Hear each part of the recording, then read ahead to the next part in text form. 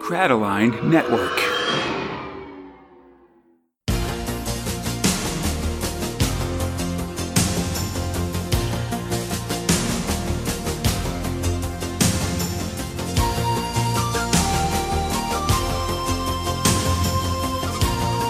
Borak Dog Earthlets. Yeah, my name is Conrad. Alongside my friend Fox. This is the 231st episode of Space Spitter 2000, a podcast where two Americans try to make sense of the UK's own galaxy's greatest comic, 2000 AD, 1 month of progs at a time. This episode, we're covering 2000 AD for December 1990, progs 708 to 711. 711, buddy. This time, the year's ending, so it's time to clear the decks. We're finishing up Time Flies, Solo, Anderson Side Division, and it's going to be action-packed and emotional, buddy. Oh, yeah. No, this one... That was rough. Got some feels here, friend. God. If you want to read along with us, you'll find the comics we're covering today in Judge Dredd The Complete Case Files 15, Anderson The Sci-Files Volume 2, and 2000 AD Extreme Edition 14 and 19. And if you're ready to go, let's reminisce about comics we've already talked about, Fox. Oh, gosh. See, from a different point of view, like goddamn Obi-Wan Kenobi telling us about our mutilated dad. Oh, by going to Thrill 1, Judge Dredd. Oh, man. Mr. Maybe and what he did during the Necropolis. That's right. Script by John Wagner and Garth Ennis. Art robot Anthony Williams, Mike Hadley, and Carlos Esquerra. Letting robot Tom Frame. So we're talking, like you said, what PJ Maybe did during Necropolis, Part 2. John Wagner, Anthony Williams on the stick here. So Dredd has made his way to the front door of the Urchison mansion, which we saw him heading towards last time. Mm-hmm. He's neutralized the external security, which has definitely killed a couple people that are sort of rotting outside, and now he's headed inside. In a flashback, we continue a flashback phone conversation we saw last episode, which is PJ Maybe talking to Mrs. Urchison, who has called PJ's parents to let them stay at their secured mansion. And PJ lies and says, yeah, listen, I'm just fresh out of the mental hospital after being cured of being a dangerous psychopath. It's awesome. And she's more than, I guess, amenable for him coming over and using their hideout. Well, I guess if you're cured, there's no problem. Definitely has that feeling. They've given you that big Simpsons sane stamp to wear or whatever. Oh, yeah. Anyway, yeah. Oh, I love that they're also they're the inventors of the 24-hour crotch and armpit liner, which, I mean, good call on that one, guys. I'm surprised it hasn't happened already, I gotta say. No, I'll tell you, here we are, mid-September 2020, Fox. Sweating our asses off. Listen, I made some supply chain decisions, and I've got to, go buy deodorant right after this, immediately. It's a terrible emergency. I should not be deodorized at any time. I need all the help I can get. Oh, God, you're preaching to the choir on that one. I'm a stinky boy. Yeah. So Mrs. Urchison offers to send Diego Jr. to pick PJ up, and he's like, ooh, that's even better. Dredd makes his way through the Urchison mansion, learning of an extensive underground fallout shelter. He goes to check it as apparently Junior Urchison sees him and triggers some mines and missiles. You know it's Junior because he's got this big, a quiffy mohawk kind of thing. And then also he's wearing a bracelet that says Junior on it. That's right. Yeah, identifying. That's 100%. That's who it is. Definitely. Back in the past, Junior arrives at the Maybe house and is shocked to find that PJ's parents are dead. Their dying wish was that he wear these trousers. And you've got to wet them, of course, first. Well, to fit them, yeah. Once Junior puts them on, he douses them with water, and then Dredd blocks those missiles with a shield that he pulls off a nearby suit of armor. That's real rad. Yeah, it's getting to be more trouble than it's worth, he says. Yeah. Anyway, PJ soon reveals that Junior's wearing those 007 pants as Junior himself slips away to death. Oh, my God. Then PJ snags the hover limo and heads out. As you do. Arson is fun, we learn. As PJ rides into the Urchison house, his face bruised and bloody, he says they were attacked by phobia and nausea, and they killed Junior and PJ's parents. No, oh my God. Meanwhile, Dredd arrives at the bomb shelter and knocks on the door, and inside, Diego Urchison looks nervous, but Junior seems relaxed. Anyway, things seem to go pretty well for PJ as the violence rages outside. Inside, it seems Diego's having a lot of trouble with his son's death. PJ's only too willing to step in as a surrogate son. Don't worry about me, Dad. Yeah. This house has everything, even a face changer to make him look just like Junior. That's handy. Mrs. Urchison is pretty sure PJ is, in fact, still a dangerous psychopath. Oh, man, you fucking... Yeah. You sure about that? False claims. Come on. So he boils her alive in her own pool, and when she's pulled out, PJ's made the full transition to JR Jr., that is. Oh my God. It's just really seems to be working out with him being this guy's son now. Definitely, yeah. So Dredd arrives inside the shelter where he tells them the city's back under like human judge control, and PJ says he kept the security system on because he saw Dredd's dead man face and it was real gross. All right, gonna get these jabs in, Judge Dredd, because you can't do nothing right now. Nope. And like that, PJ has a new identity. Necropolis worked out pretty well for him. Oh my God. Now he's just back on the streets. He's just going to start murdering so many people. Back on the streets, he's rich again. Like, it seems like his fortune's pretty well secured, actually, in comparison to the maybe trials and travails. Yeah, exactly. I mean, this armpit and crotch liner business, they basically sell themselves. Yeah, and it seems less competitive than trousers or whatever. I mean, they did make poison pants. I don't know how far they were going to really make. I mean, you got to sell those to a specific audience, Fox. Like to secret agents who need to suicide on desert planets. Okay. You wear them over your still suit. It's good times. Oh my God. Anyway, things seem pretty set for PJ still, though better to lay low when you think about it, Fox. And PJ maybe will return in 1993. Oh, cool. So little ways yet, but still. He's out there. Keep that in mind. So just on the back burner. Next up, these two PJ Maybe stories were at the start, but now Dredd's in the middle of the comic for this one story. Art by Mike Hadley, who did the Isagiri variations. And we're back in the theater as Dredd waits in the wings of a production of Macbeth, waiting for a perp to show up in the audience. God, and man, oh man, he's looking oogier than ever. Yeah, Hadley's going crazy with how fucked up Dredd is here. Like he looks more like Groot than like a dude, just because he's all like he's like 100% scar tissue and stuff like that. And I'm loving this production of Macbeth, by the way. What? Oh yeah, no, I like it too, definitely. Yeah. I should say, actually, in the magazine, Dredd's mostly healed up at this point. Someone even makes a joke that he's regrown his nose and stuff. It's pretty solid. But this version of Macbeth, Fox, I'm not sure about this. They seem to all be dressed like superheroes and using like hip hop language or something like that. Yeah, it's real weird. You're going to be a thing. McDade and McDuff are definitely calling like each other bro and stuff like that. Like, I don't know if I like it, actually. His name is Big Mac. Yeah. That's not even an identifier in fucking Scotland back then, man. Everybody's a Mac something. That's ridiculous. The suspect the judges are looking for arrives in Act 2. Is this a laser blaster I see before me? Oh, God, it's such a whole weird situation going on stage. One of them hands an envelope to the other, but this new guy stabs the other dude in the gut. Oh, what a jerk. The play rolls on as the stab dude gets up and shoots the stabber. Then Dredd runs out and shoots him in turn. And in the gunplay, some scenery gets shot, and it falls on the lead actor, and the play is on indefinite intermission. Dink Olivier is taken out on a stretcher as Dredd says Macbeth one more time. Yeah, it's just doing it to just like really cheese this guy. Because I guess I've heard of that whole superstition.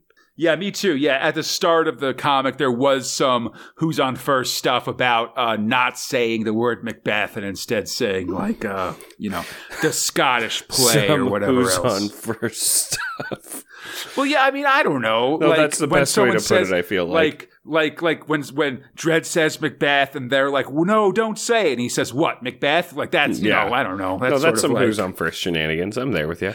Yeah, I'm trying to grade. Listen, I got Die Hard dinner and I got who's on first stuff. Like, I'm trying to put together an ecology of I'm trying to put together some shorthand here. Wonderful. Final section for Dredd back at the start. Carlos Ezquerra is on art and Garth Ennis is writing. And this is the first non-John Wagner or Alan Grant Dredd writer in the progs in like 10 years, Fox. Jesus. I should say Wagner himself is in the process of transitioning to working on the magazine, where he's doing where he's writing like 3 Dredd stories a month or something like that. It's real good. Listen, like if you're listening to this, I don't know why you wouldn't listen to Big Mag 1. It's underway, like episode 2 out on Friday. It's going to be very exciting. Yeah. Anyway, it's January 1st, 2013, and it's a bad time for Mork Hancock of Apartment 1066 of the Seller and Yeatman block, and this is a reference to the writers of the musical comedy Seller and Yeatman. They wrote 1066 and all that, which is a musical about English history. He's been murdered, and Dredd has found his body in the Julian Clary Alley, which is an English comedian. The killers didn't take anything, and Dredd tells the text to keep him informed of their progress. Hell yeah. Also, it seems like Dredd's looking pretty rejuvenated here. Huzzah. Good times. Yay. And speaking of all that, it's the Hunters Club at Christmas party. Fuck yeah. Man, I love these guys. Definitely. Yeah, you'll remember we last saw the Hunters Club in Prague's 407 to 411, so 300 Pragues ago, in our episodes 127 and 128, so almost 100 episodes ago, too. Were we ever so young, Yeah. You'll recall that they kill people for sport and stuff like that. Oh, man. And during Necropolis, they just sort of did that, basically. It was open season. I love their leader's whole fucking get up with this giant skull with 2 crossed guns necklace. He's so evil. Yeah. It's great. It's what you'd hope for from the chairman of the Hunters Club, to be honest. Absolutely. I mean, he's making sure that everyone's got full glasses, that they have buttons, they've got some T-shirts.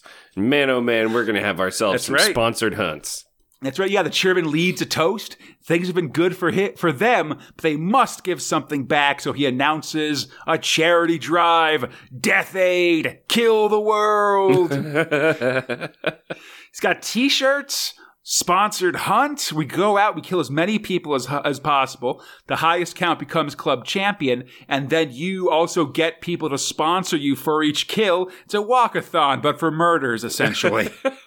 But, we can't actually tell people that you're going to murder people. So just make, because we're going to get arrested. So just make sure that you say it's a sponsored run and they're doing it by the mile. But, you're just going to be logging those as kills. Yeah, listen, when you say run and mile, be sure to wink every time you do, just so they know it's something else.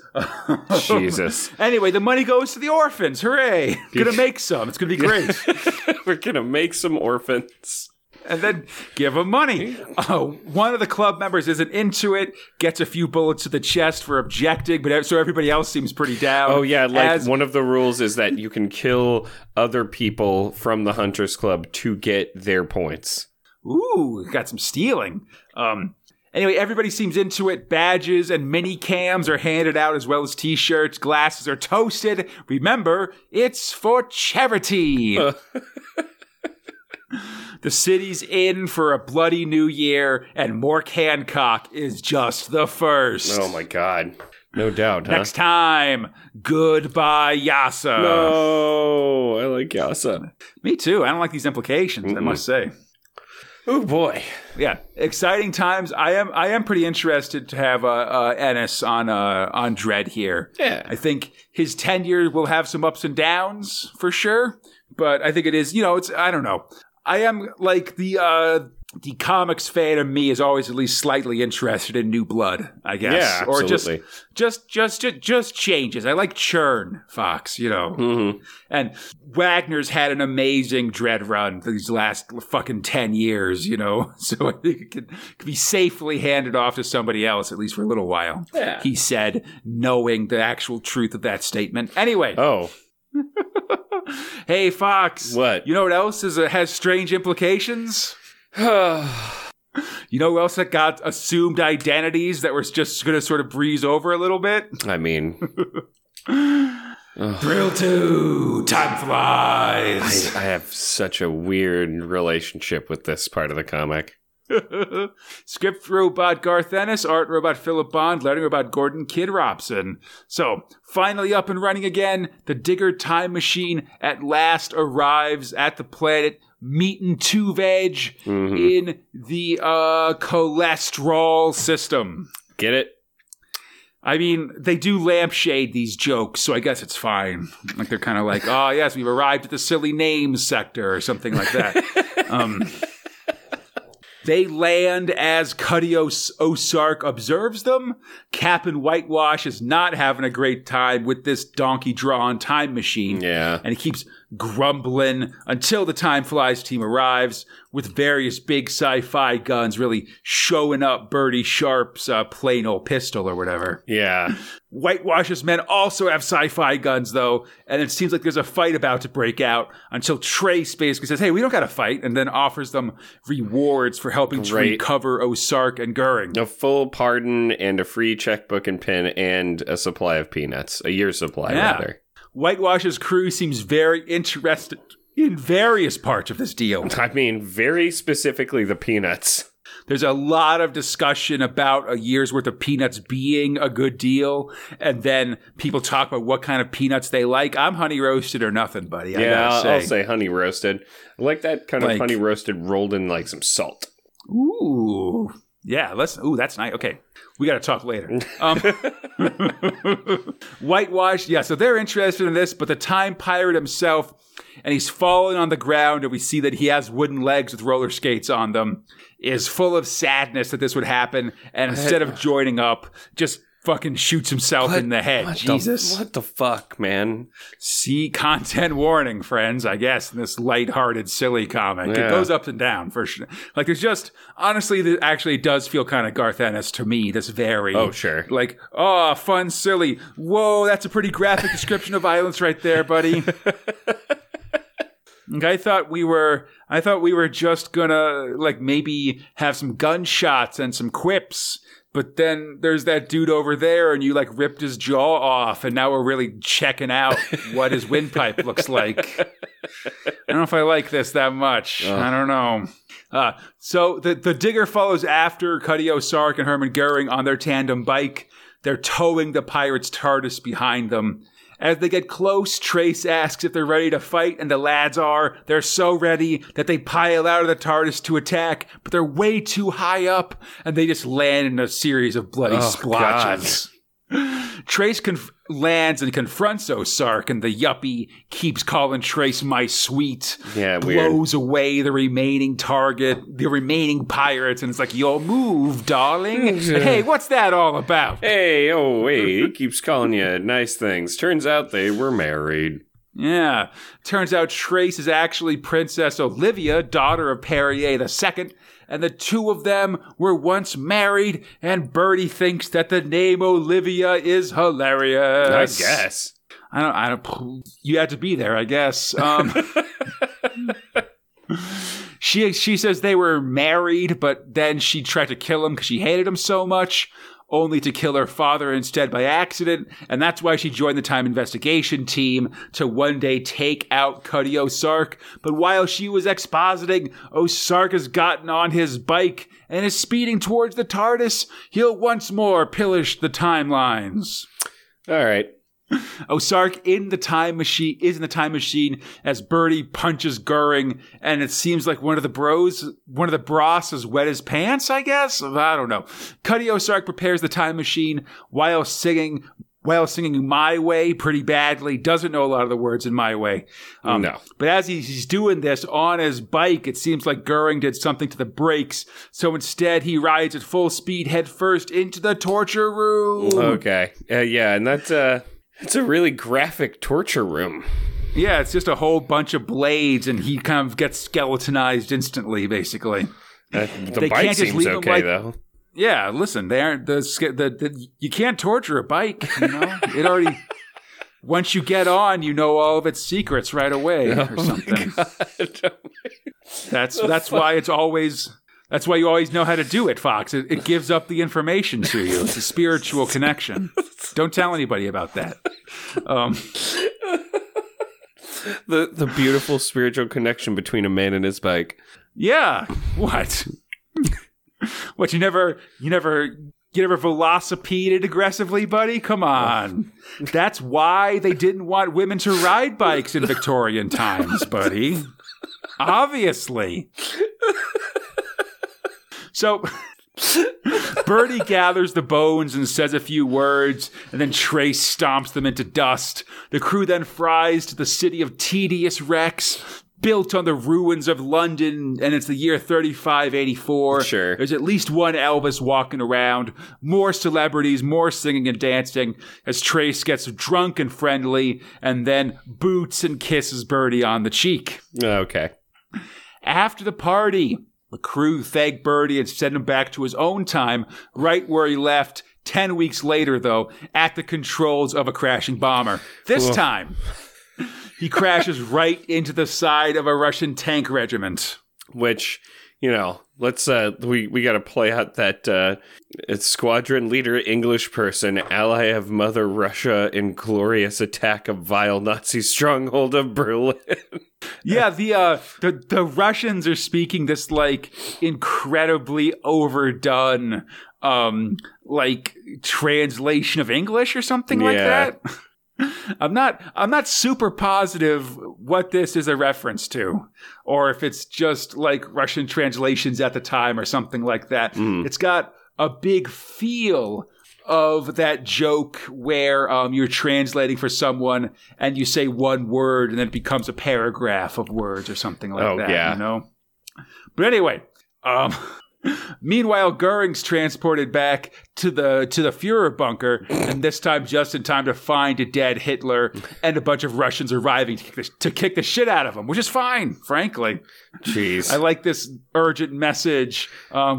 We've had it. Start practicing their Brazilian lingo now. Oh, boy. Back at high command, Bertie considers telling the truth about his disappearance, but knows they would immediately put him in the nut house for it. So instead just kind of plays dumb. Like sometimes, I guess, time just flies. We cut to newsreel footage of Bertie arriving at number 10 to get a medal from Churchill, only to jump out a window and get arrested because it seems the Time Flies crew was there waiting for him. Okay. Oh, man. The end of Time Flies. Okay. Yeah, it's fine. Time Flies will return, but not until 1996. Oh, whoa. And meanwhile, Garth Ennis has plenty to do. You know, he's doing a bunch of other stuff. And, like, I'll say I haven't read that new one because it's in, like, the thousands, so it's after my thrilled time. So we'll learn about that one together, buddy. Cool. Yeah, I thought this was a fun, again, I don't know. I feel like the Star-Lord-a-thon really kind of put me off my dinner when it comes to Nazi stuff. I'm there with you because I enjoy the levity and the writing's real good and the art's real good. But, you know, it's like, yeah, I'm eating my carrots. Yeah, I've just had enough Nazis, to be honest. It shouldn't keep coming up, Fox. I don't know why it is. It's so ubiquitous, you know, with the comic at this point. Yeah, definitely. Yeah, totally. Yeah, it's as frequent in British comics as the existence of space junk in our own night sky, Fox. Oh my God. And on the topic of that, Thrill 3, Junker. God. Script robot Michael Fleischer, art robot John Ridgway, coloring robot Tim Perkins, lettering robot Tom Frame. Ah, yes, Junker, the tale of the landed nobility of Prussia. Oh, wait, no, never mind.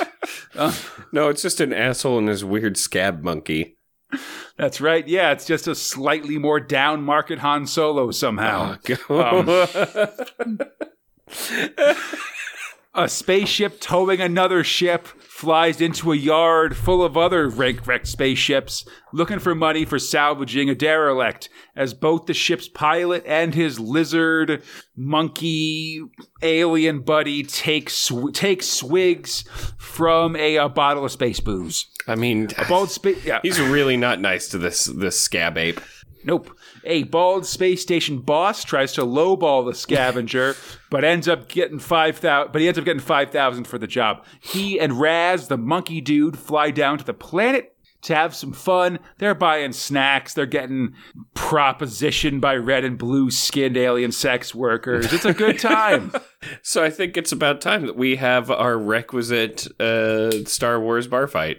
Pay us extra and we will fuck your monkey. Oh, they roll. They say that, yeah. They roll into a saloon and get some Terran rotgut. And yeah, like you said, very New Hope up in this place, especially as an alien with one big eye threatens the Junker with a big knife. I don't like you either. Dr. Ponda Baba. Oh my God. This leads to a knife fight and the alien getting shivved right in their eye, which is pretty solid. My one eye.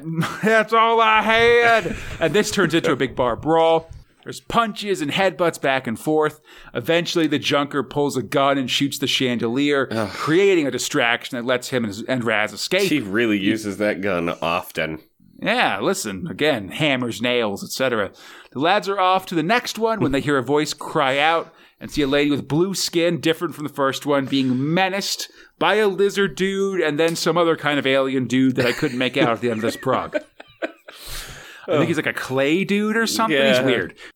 But the Junker, whose name is Dennehy, I guess, jumps in to save the lady, knowing it's a bad idea. Come on. Luckily, him and Raz, monkey dude, are handy in a fight and soon beat off these dudes attacking the lady. That's right, I said it.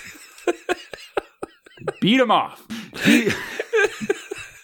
She's blue with a maroon jumpsuit, and like the jumpsuit has like one hole in the top. She's got a big cloud of white hair coming out of. I mean, she feels very kind of 60s. I don't hairstyle choices. I don't understand what's going on with the fashion and the look of this thing here, because this feels like something out of the 70s. Definitely. It seems this lady is in a hurry because her ship is damaged and she needs a ride out. She offers the Junker a chance to give her a ride, but he's fine. Don't worry about it, baby. Until he sees that his money pouch has gone missing, and then the mob from the bar finds him. Dennehy snags a hover bike and offers the lady a ride as well. Soon they're on the run and back at his ship, which she just again fully Millennium Falcons here. Like, this hunk of junk. What? It's so Star Wars. Definitely. He offers to give her a ride to the nearest hub system as Raz pries open her pocketbook, which, where was she keeping that before, buddy? Huh? Not clear. But in her hair pocket. Ooh, hair pop. Ooh. Anyway, it reveals a blue diamond thing that glows and shouts a weird language. It's so loud that Dennehy loses control of the ship and he's about to crash. And I believe this is a situation actually where, I point that out because I remember in Thrill Power Overload, they, Ridgway was talking about working with this script and how it was a little bit tough because Fleischer was in America, so it was hard to communicate with him. Right. And so when he did the initial designs, he didn't realize that this character was supposed to be carrying like a pocketbook with a thing in it, basically. Yeah. So he didn't drew her wearing a skin tight thing and stuff. And then he actually didn't really you'll notice that the thing that initially the thing that is making the noise isn't very well defined. And that's because he didn't actually get a description of it until a couple issues in, basically. Oh my God. Some communication malfunctions here. This comic. Which is why I don't know. A while ago, I forget who it was, but someone wrote a Twitter thread about writing for comic books, and they basically said, like, in the script, you shouldn't be teasing like the person reading the script of the comic. Like, feel free to like start describing people early and saying who's who and stuff like that. Because if you write the script like a novel, like you're trying to hide things, right, then your artist doesn't know what the fuck is going on. Oh, anyway. Fantastic. So the pocketbook starts screaming. It's so loud that Dennehy loses control of the ship. He's gonna crash. And so he has a special goo dispenser inside of his ship? Oh, yeah, we're getting to it. Yeah, so the Junker moves to the start of the prog as this box crystal radiates a weird song. So Dennehy activates his puncture control device and splorts the box with like epoxy or something. Okay. So I'm thinking that basically if there was like a hull breach, that this thing could be used to seal that breach in the spaceship. Well, then how the hell are you going to get it out of that box? It's a good question. Maybe there's an epoxy so you can remove it. You gotta squirt it with a different splort machine. Yeah, you can. Yeah, you splort it with something else and it like denatures the epoxy. Oh God. Anyway, to avoid crashing into his ship, he lasers a derelict instead, and now he owes that station manager 20,000 space bucks. Okay. But his curiosity is now also space peaked. He wants to toss that box out of the airlock. The Blue Lady says no. It's super valuable. She's a survivor of the royal lineage of a Nausfix. None of this and her matters. way of life is based on these rare space crystals. The royal family are the only one that can gather them, but they're very dangerous. So they all died while doing it, and she's the only one to make it back alive. But they didn't plan for this when they sent out the expedition by like having just crew members that weren't part of the away team, basically. Like people not Star Trek The Next Generation is out, buddy. Like Picard doesn't leave that ship anymore because that's a dumb way to run a military operation. Yeah. You know? Anyway, the ship didn't have any other crew and wasn't designed to be flown by one person, so she was able to limp into that station. And now she's gonna explain some other stuff when an emergency alert goes off. All right, that dang fuel distributor's messed up, Fox. Okay, they gotta land fast, or the ship will go out of control. So strap in. Oh God, that's right. I forgot they did a Tatooine also. Yeah, listen, it's good. Dennehy decides to call this lady VJ, which I guess is better than Verextic,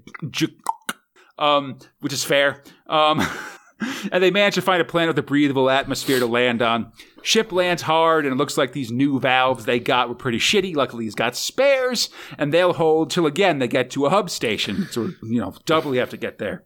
It's time to go, but the lizard monkey, whose full name appears to be Razmataz, is out exploring.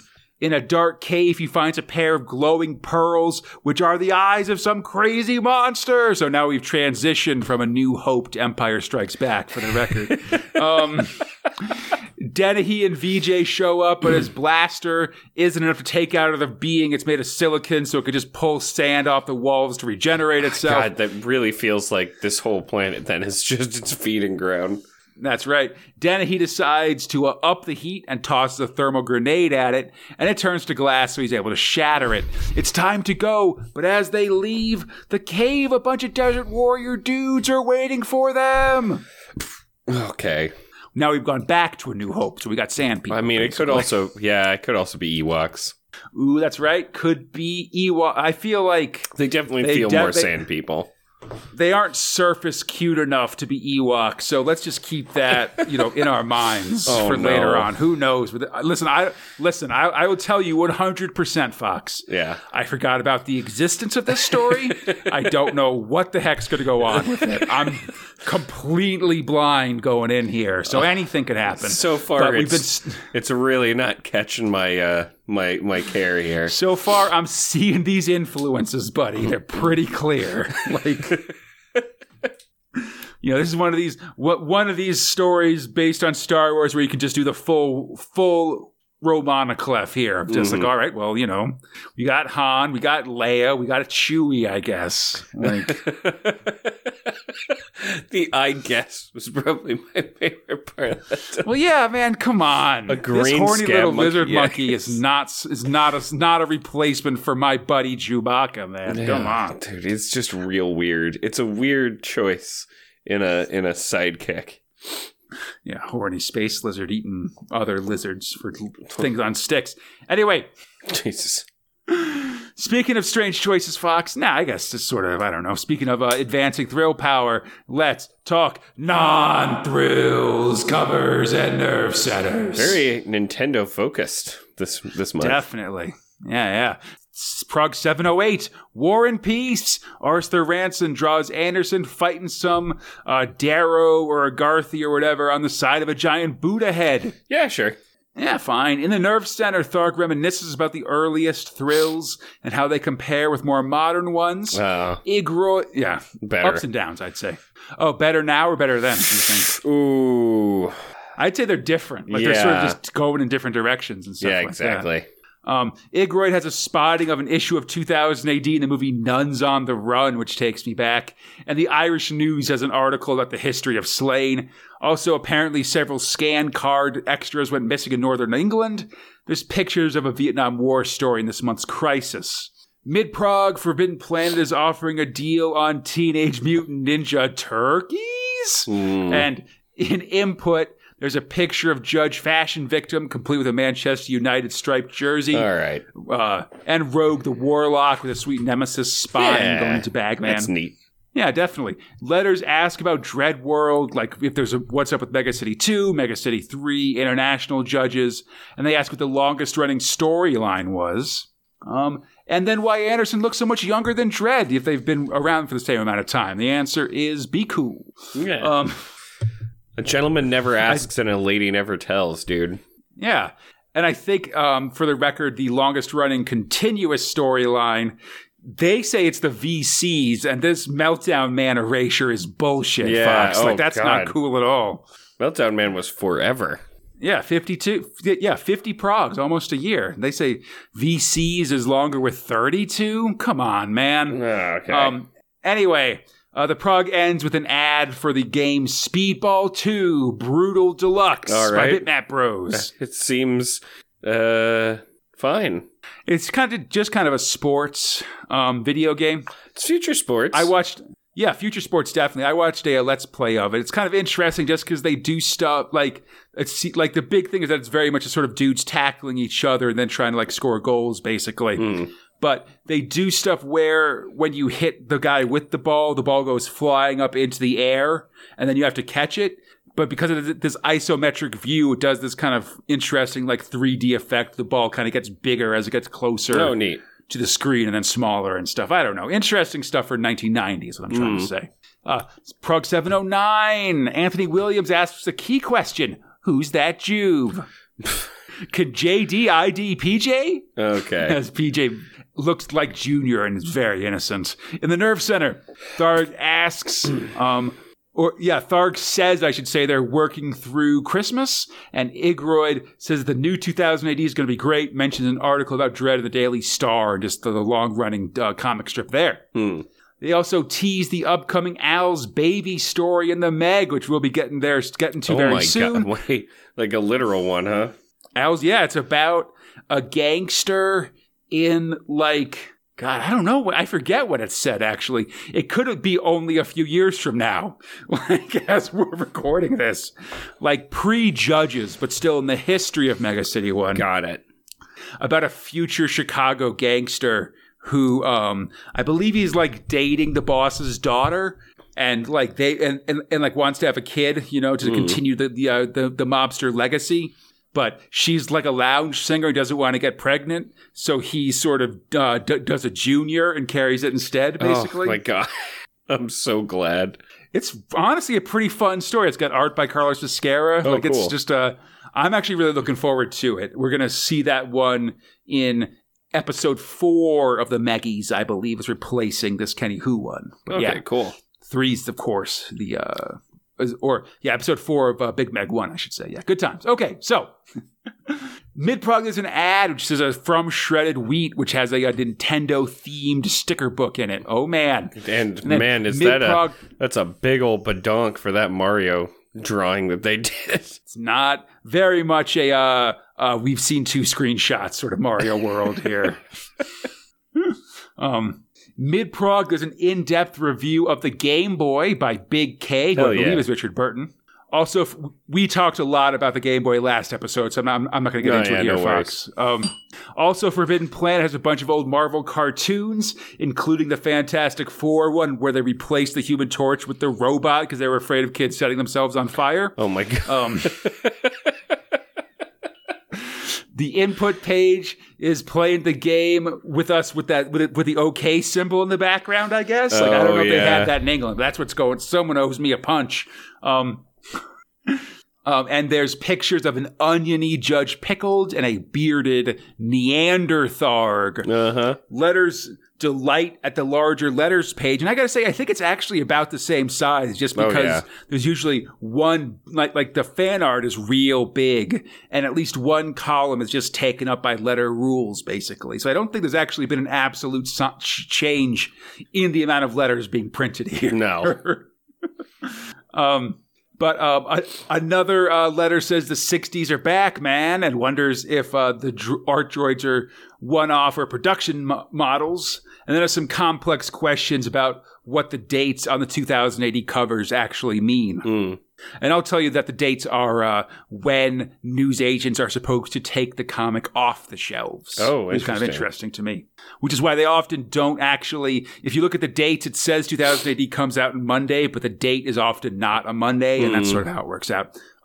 Anyway, Prog 710, it's the Christmas cover. Santa sits on Tharg's lap with a long list, and I like that the list is all 2080 issues and merch and stuff like that. Yeah, of course. The line leading up to the Mighty One's full of cameos. I see Deacon from the Harlem Heroes, Chopper, Rojaws, Bradley, Zenith, and Walter towards the front of the line. Then Hammerstein, Hooligan, Birdie, and Tanner further back. Yeah, you can see that Slane's even further back. Hooligan by haircut alone. Yeah, definitely. Yeah, and you can see Slane's Horn God helmet back there too. Tharg wishes us Jingle Borags, and Grud blesses everyone. And Igroid has a star spot with John Smith, who's working on a bunch of stuff currently, including some things we won't see for quite some time. But he mentions Killing Time, Firekind, Tyranny Rex, and more. Cool. 23, loves the Talking Heads, manages to make jokes about both Grant Morrison and Garth Ennis in the course of this interview. There's also a mention of the winter special, which we'll be getting to soon. I guess next episode, actually. Or soon enough. And then Mid-Prog Big K has a review of the Atari Lynx, which I think I've talked about. And is the biggest example, I think, of left-handed representation in video games. Wow. It's funny that he says it's the Goliath to Game Boy's David, or maybe, I guess, biblically correct, because I feel like the Lynx is very much a forgotten artifact of a distant time. Oh, yeah. It's big, though. Man, big console. Destroyed batteries. That's it very much reminds me of like the Game Gear, you know? Definitely, but the Game Gear was much smaller than the Lynx. The Lynx really? you could use as a skateboard. Like, it's big. Not actually really, but it was, like, it's very wide. Like, I don't know. Like the size of, like, a large man's shoe. Like the size of, like, one of my shoes. Holy shit. Prog's like a size 13 in the States. Damn. Prog 711, time flies when you're having fun. Philip Bond draws Trace and Birdie playing in the snow, making a dread snowman. I like this cover a lot, actually. Yeah. It's kind of a fun winter one. In the Nerve Center, Tharg teases a lot of upcoming stories, including more Anderson, Mean Machine, Nemesis and Deadlock, or Nemesis and Deadlock, Universal Soldier 3, Indigo Prime, and the return of Robo Hunter. Oh, okay. Yeah, Igroid sadly announces the end of Revolver, and while it seems but it does seem the magazine's selling well, so that's good times. Mid-Prog, there's an ad for the NES. Oh, Hell baby. Yeah, buddy. Sexy girl. Apparently in England, it comes bundled with the legendarily difficult Teenage Mutant Hero Turtles game. Good luck, kids. Oh, Hero Turtles. Because ninjas are bad. Oh, yeah. That's right. Listen, if kids hear the name ninjas, there could be nunchuck assaults in the streets of London, buddy. You don't want that. I don't want that. But all of the hero turtles have like nunchucks inside and a bow and a sword. Yeah, but if you just see them, then you'll just think it's for them. If you know that they're actually ninjas, then that could make a big difference. Oh boy, it's true. And hey, speaking of dangerous ideas causing big problems, Fox. Oh my God. 304 Silo. God, should be called Squishy. Should be called Slime Monster. Should be called what the fuck? What is going on? Bloodlow. Yeah. It should be called Die Hard in a Silo. Oh. Yeah, my favorite part of Die Hard is when the alien erupts from that guy's chest. I guess Die Hard and The Shining and Silo, maybe. God, it is such a this is good. Let me just put it that way. It was very close to my top, by the way. Quite a ride, for sure. Script robot Mark Miller, art robot Dave DeAntichi, lighting robot Annie Parkhouse. Okay, we got two dudes in a missile silo, Fox. Yep. Yeah, so there's two dudes trapped in a missile silo.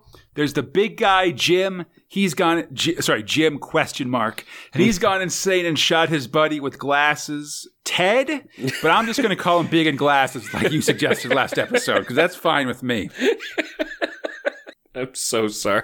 No, that's a much better idea, because I know I got myself confused at the end of last episode in terms of who was Jim and who was Ted. I don't want to deal with it. It's really confusing. There's just two dudes, it's tough. So Glasses seems pretty limber for 2 bullets in the chest. Like I was not. Once my chest gets grazed by a bullet, Fox, I'm done for the day. Yeah, that's it. I'm finished. He calls an elevator as Big reloads his pistol. In an office section, Glasses staggers to his feet and tries to find a place to hide, but he's trapped in here for 20 more hours. Meanwhile, Big, climbs up the elevator shaft, the wires in there, and enters the office. And it seems like besides the pistol, he's also found an Uzi and tracks Glasses' blood. He's sweating buckets as he clearly lies and promises not to hurt Glasses. And then, just freaks out and shoots up the place, basically. I mean, that's really not going to help your case. He keeps trying to be reassuring, but then goes full shoot the glass when he remembers that Glasses doesn't have any shoes on anymore. Oh, God. Shoots all these windows and, fish tanks and shit that are in this office. I don't know. Gotta have fish tanks in your missile silo office. Yeah, but there's glass all over the place now. Again, full Die Hard here. Big thinks Glasses is trapped, so he goes to get a Coke. And this leaves, again, kind of Die Hardy here. I'm gonna get a cola while I wait. Bubby. I'm your white knight. I'm love Ellis, buddy. That's my favorite guy in Die Hard. I mean, he's a real linchpin for that whole fucking movie. Once I realized it, I grew a beard, and I had it for a year because I was just trying to Ellis in my life. That was going to be my personality. Hell yeah, buddy. Leaving a trail of blood of a bloody footprints, Glasses has managed to John McClane his way into an air duct. He is not having a good time, man. Got these foot shards. Oof. Big's having a bad time too, though. He's feeling pain in his head and doubles over, drops his guns and his soda, which is tough. And he's visited once more by this weird version of Edward Bulwer Lytton. Okay. I'll tell you, he also coined the term the pursuit of the almighty dollar, and he was the first person to start a story with the words, it was a dark and stormy night. Oh. And so now there's a yearly writing contest named after him looking for the worst opening sentence in a novel. It's kind of fun.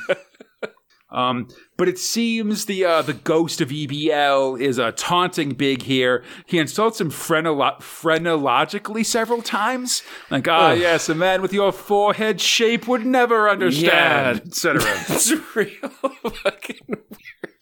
And then he starts shining. He shines him here, saying, hey, man, go kill your buddy. Come on, do it.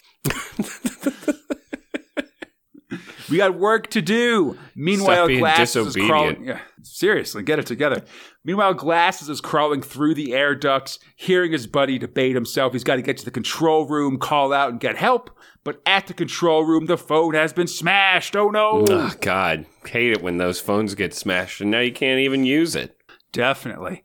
Then the elevator dings, and it's big, and he's in a bad way. He collapses to the floor, and so Glasses has no choice but to grab a nearby typewriter and bash his friend's head in with it. A lot. Listen, buddy.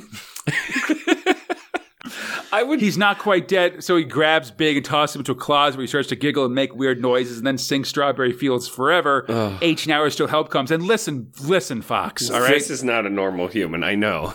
No, even if he's not, all right? Listen, you're my best friend. I love you like a brother. But if you shoot me 2 times, like, that's done. You know? I do feel that if I went full Shining on you, I would not be upset if you tried to kill me with a typewriter. I would just, I would ask one thing only, is that you finish the job and not lock me in a closet so that I don't start singing creepy shit. 100%. That's, listen. The Space Spinner 2000 promised both you and all our listeners, Fox, that if it comes to it, I will happily mercy kill the lot of you. Thank you. But also, again, reiterate, I don't care if we've done 500 podcasts together. Yeah, you shoot me twice. You tap me twice in the chest. It's over. Once you shoot me, and I listen. Let's not I'm not saying like in paintball or something. No, but like with a real gun. We're not talking about paintball. We're talking about some Dick Cheney shit. Yeah. Like once I've been shot, like that's the end of the friendship, man. You know? Do you remember how he basically got his friend to apologize to him for shooting him in the ass with a bunch of fucking quail shot? I think it was his face, actually, as I recall. Anyway, 14 hours to go as Glasses desperately solders the phone back together. He thinks he hears a dial tone, but no luck. And in the closet, Big is asking to be let out to get some medical attention, or maybe even just some fresh air or something. I mean, just no is the answer. It's guilting Glasses, and it seems to be working. Back in the past, in the rain, EBL says he was the leader of the Fabian Society, which was founded 11 years after he died. So I'm getting angry about this, folks. The society does actually advocate for democratic socialism and sort of a gradualism. Cool. And he says that for that, they were killed by the government, which they weren't. Fabian Society exists to this day. EVO wants humanity to evolve towards perfection, but the world couldn't handle it. Okay. And I guess here he's making a distinction between the Vril overlords and regular humanity, and goes off on a big, like, we're going to nuke the world and change everything, face the future kind of stuff. I will say that Edward Bulward Leighton, I'm seeing Wikipedia, did write The Coming Race, which is the Vril handbook, but there's just a lot of stuff in here that's just not true about this character. That's making me feel weird. Well, he definitely doesn't have cat eyes. That I do know.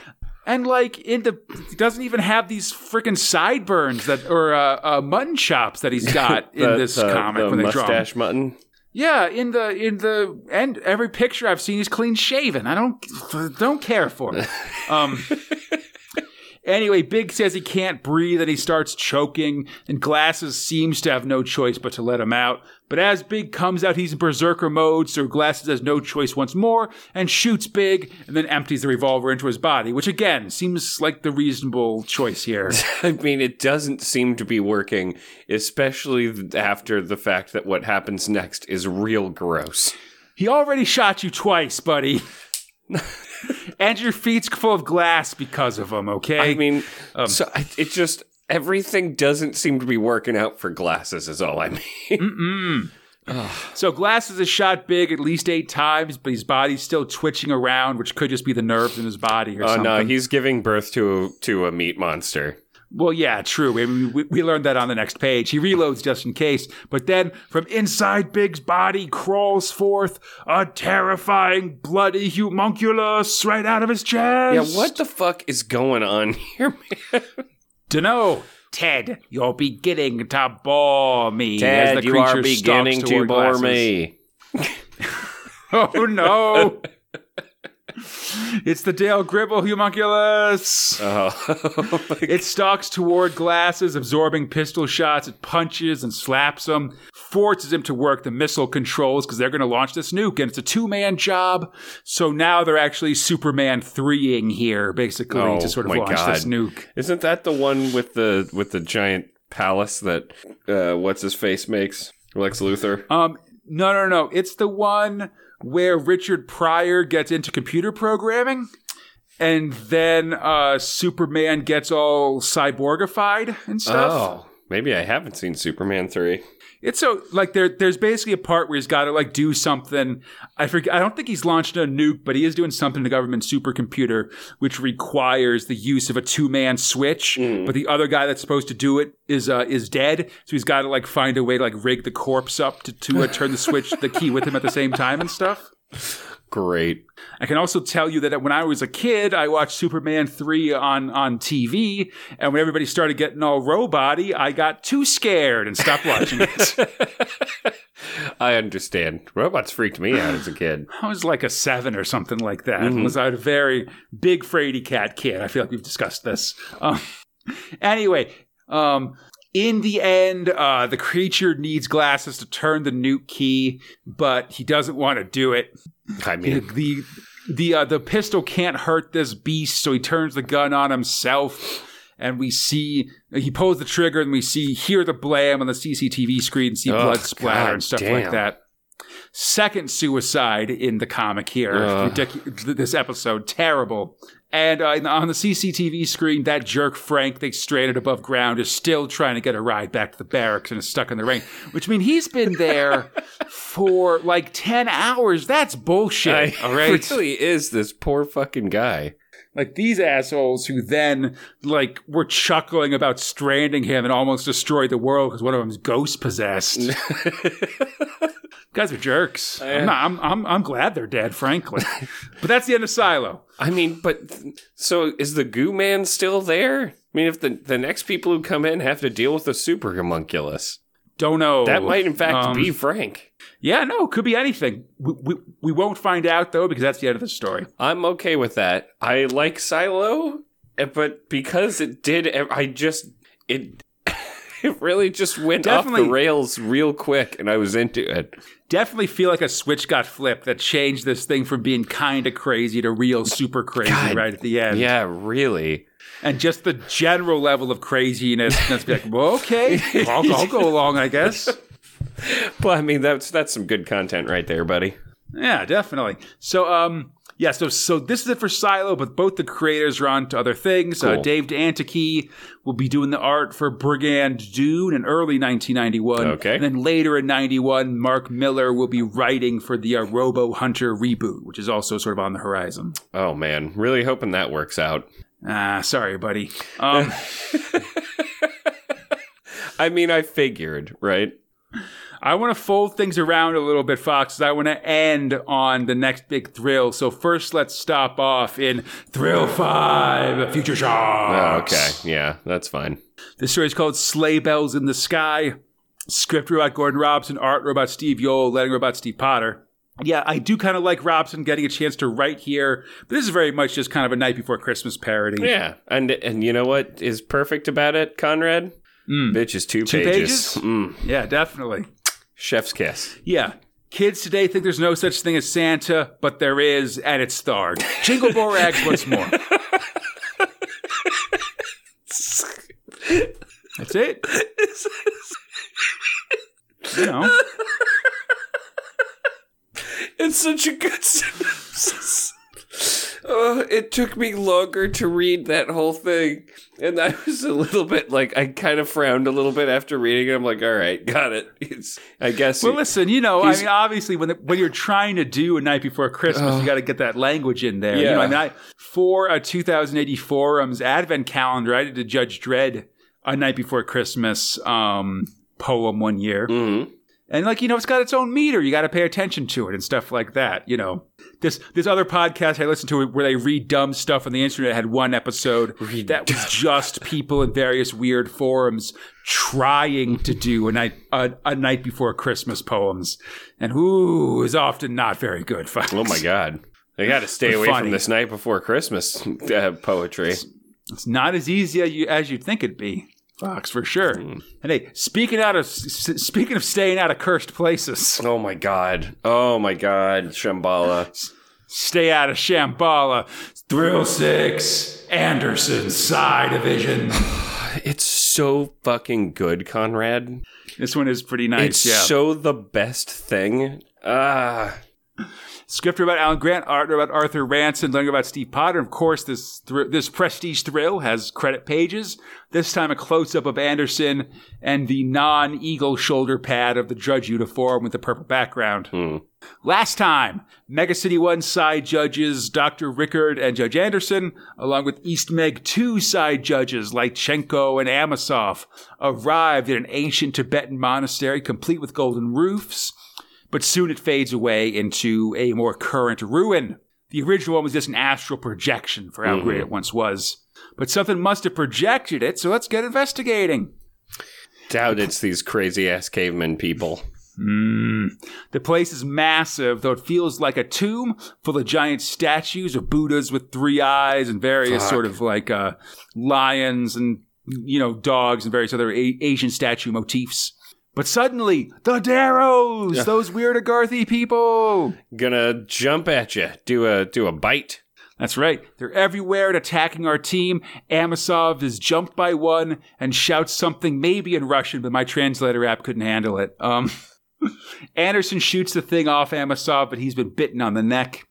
The judges go to run when they meet another whole company of Darrows, this one led by a man in what looks like Tibetan monk robes, kind of. They've got kind of that, like, sort of saffron yellow and, like, dark orange kind of color to them.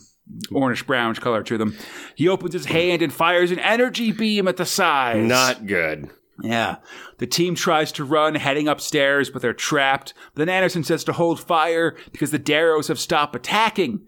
It seems the crew have found their way to a strange door covered in various death symbols with a horrible psychic feeling coming from it. Really just wouldn't go in there. I mean, it seems like they're not going to come after you where you're standing.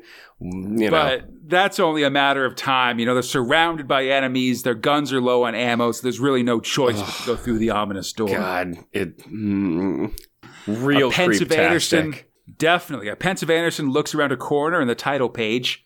The team goes down this corridor. They find it lit by luminescent fungus, like in the Lesson of Agartha, and also full of dead bodies and various levels of decay. Suddenly, they come under psychic attack.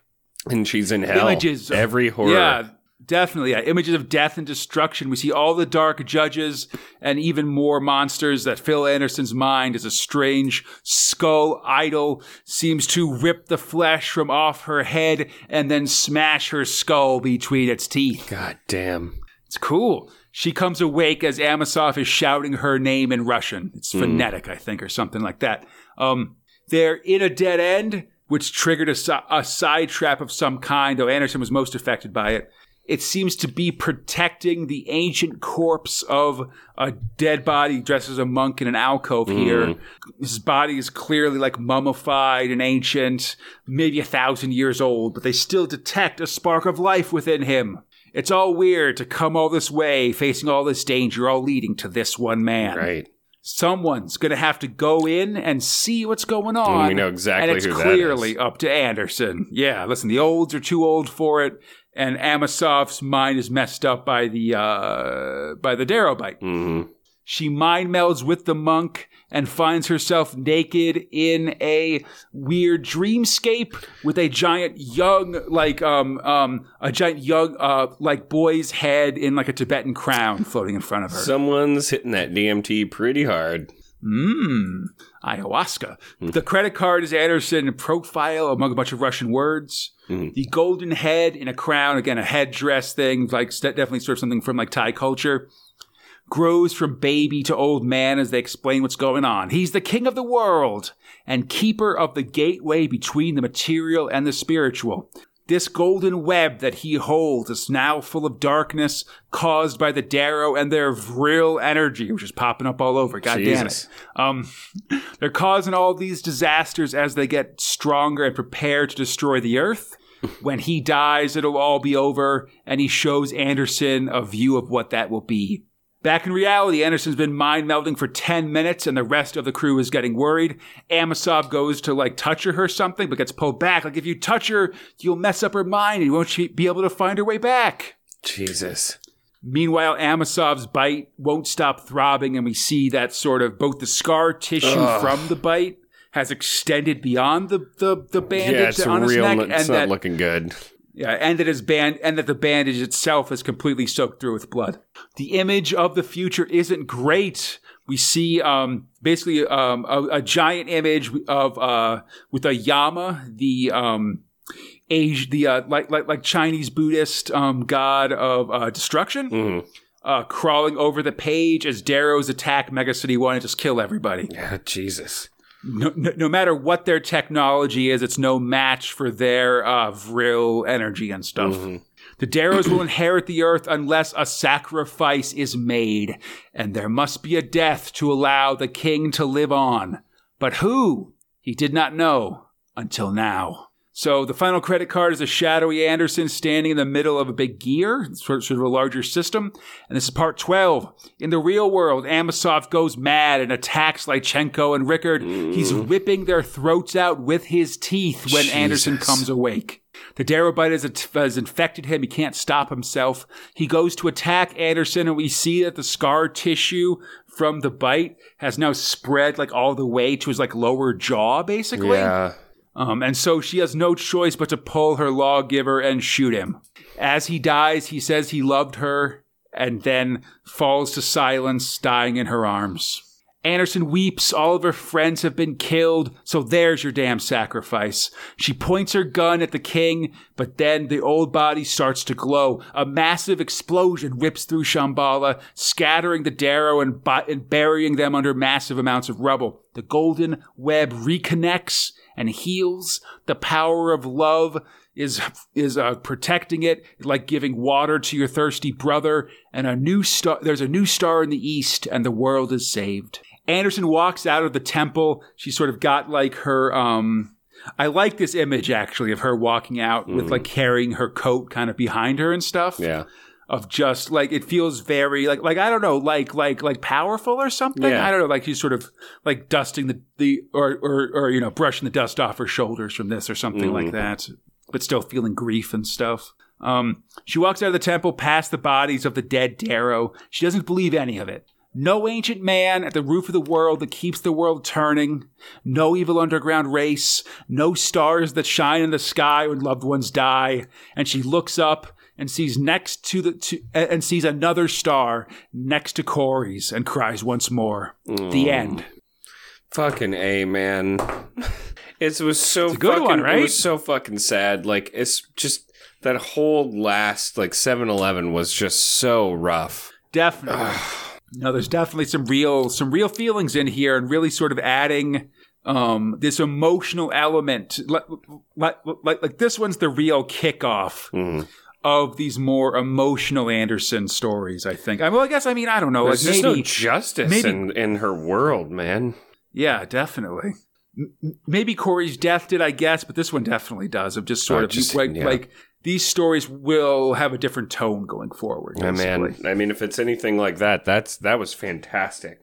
Obviously, we'll get into it, but this is clearly still my top. Yeah, no, definitely a lot of fun. Definitely making you, even over a brief time, making you feel like these characters and feel really bad when bad stuff happens to them, for sure. Yeah, it very much likes to kick you in the dick and remind you that you're in the world of the mega cities, Absolutely. Hey, listen, no one's happy for anybody, Anyway, I should say, this is the end of this story, but Anderson will be back with a new story next prog. So we're just getting some Anderson stuff in here. Okay. And with that, oh my gosh, we finished prog 708 to 711 and December of 1990. Buddy, what are your top and bottom thrills? Holy shit, man. I mean, I got to tell you, top is obviously Shambhala. It was for all of the reasons. It was so fucking good. I can't imagine anyone not liking this comic. Just from top to bottom, the thing just blew me out of the water. Nice. In terms of bottom, I mean, I It's like Time Flies would be like kind of in my sights if it wasn't for like just great art and like some good writing. It was just like it wasn't clicking with me, but Jesus Christ, Junker. Jesus Christ. Like, hey, I'm the most unlikable man with the ugliest, horniest monkey and a plot that just really, God, ripped right off of like fucking Star Wars. Which is fine. I mean, I'm not going to shit on the people who work on it necessarily. It's just like, Jesus, Junker is bad. But with that, Conrad, what are your top bottom thrills, buddy? Man, I'm feeling very convinced by you. Junker's lame and derivative. Anderson's inventive and interesting. So I feel like this is going to be a solidarity month, buddy. Going solidarity. Into the spinnies with some solidarity, friend. Oh, love it. Oh, yeah. Feels so good. Yeah, buddy. Oh, man. All right. Very business-like episode here. I love it. I hope everybody enjoyed the show. As always, you can find Space Spinner 2000 on iTunes, Stitcher, the Google Play Store, Spotify, or our podcast site, spacespinner2000.com. Feel free to contact us at spacespinner2000@gmail.com. 2000 forums, our Facebook, Instagram, and Twitter pages. On Twitter, we're at Space Spinner 2K. Everything else, you look up Space Spinner 2000. You find us. It's Conrad and Fox. Come on, you mook. Find us. Yeah. This show is brought to you by Steve Green and your friends at the 2080 forums. If you'd like to join them and help support the show, we'd really appreciate it. Check out our Patreon page at patreon.com/Crataline. That's our podcast network. There you can support the show and receive a ton of excellent rewards, including advanced episodes, coverage of modern 2000 AD in the magazine, and monthly Q&As with your boys, Fox and Conrad. Oh, yeah. Then come back on Friday for our coverage of the 2080 winter special. And then next week, it's awards week. Yeah. Definitely. We'll be reviewing the year with both the Spinnies and the brand new magazine review show, The Maggies. Ooh. For both shows, I'd love to get your nominations of your favorite art, writing, overall thrill, month, and MVP of 1990 and 2000 AD, as well as your favorite year so far, maybe just counting from 97 to 90 if you want to. And then similar ones for the magazine, separate. Nominations for both the Prog and the Meg, separately. Anyway, buddy, because we're splitting up these shows, that means the era of golden tuxedos is over. Ooh. And instead, we'll be putting on sapphire blue tuxedos. Ooh. And we'll see you all there. In a Big Meg there, ruby red. Ooh, it's very nice. That's very nice. Mid-generation Pokemon going on.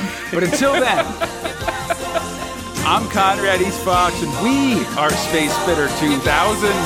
Splendid.